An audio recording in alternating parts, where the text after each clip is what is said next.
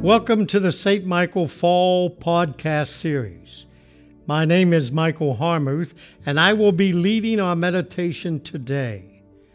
Our theme this fall is discipleship. May you be blessed for the Christian journey. That the words of my mouth and the meditation of my heart be acceptable in your sight, O Lord, my strength and my Redeemer. A reading from Luke chapter 10, verse 1 through 16.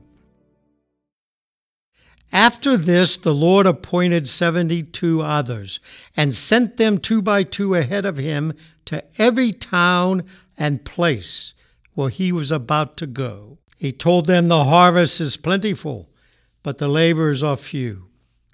Ask the Lord of the harvest, therefore, to send out workers into his harvest.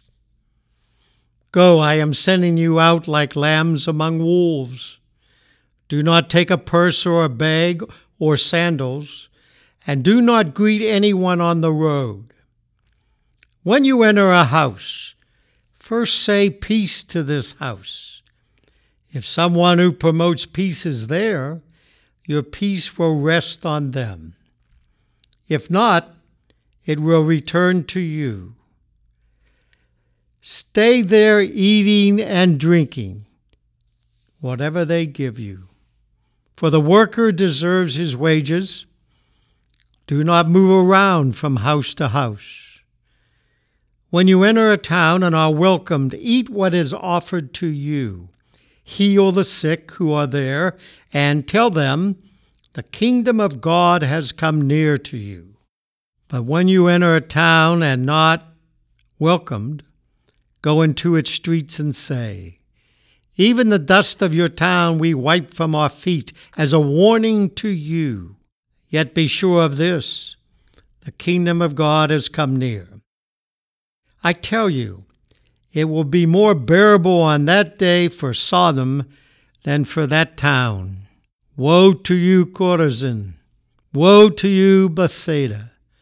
For if the miracles that were performed in you had been performed in Tyre and Sidon, they would have repented long ago, sitting in sackcloth and ashes. But it will be more bearable for Tyre and Sidon at the judgment than for you. And you, Capernaum, will you be lifted to the heavens? No, you will go down to Hades. Whoever listens to you listens to me. Whoever rejects you rejects me. But whoever rejects me rejects him who sent me." Luke tells the story of Jesus sending out 72 by 2 into those towns and villages where Jesus would later come. There is something regal about persons running ahead to announce Jesus' coming.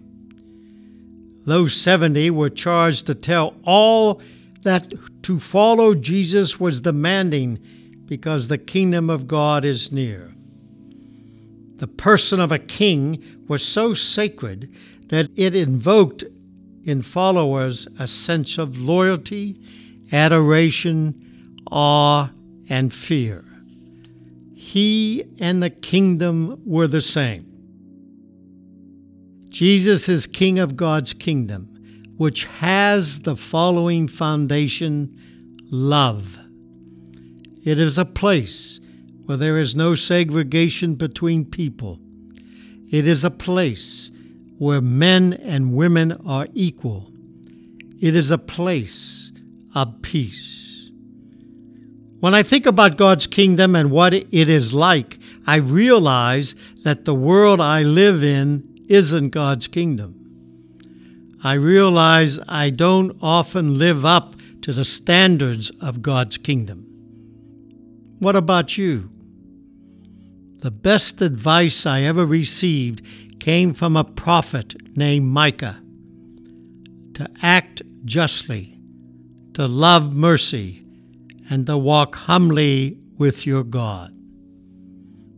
That is the basis of true discipleship. Please join me as we continue with the Lord's Prayer. Our Father, who art in heaven, hallowed be thy name.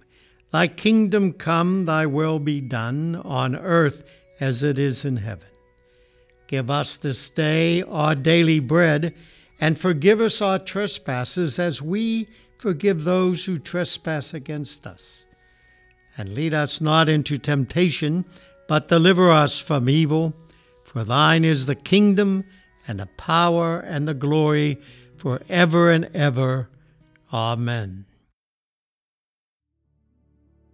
Almighty God, whose loving hand has given us all that we possess, grant us grace that we may honor Thee with our substance, and remembering the account which we must one day give, may be faithful stewards of Thy bounty. Through Jesus Christ our Lord. Amen.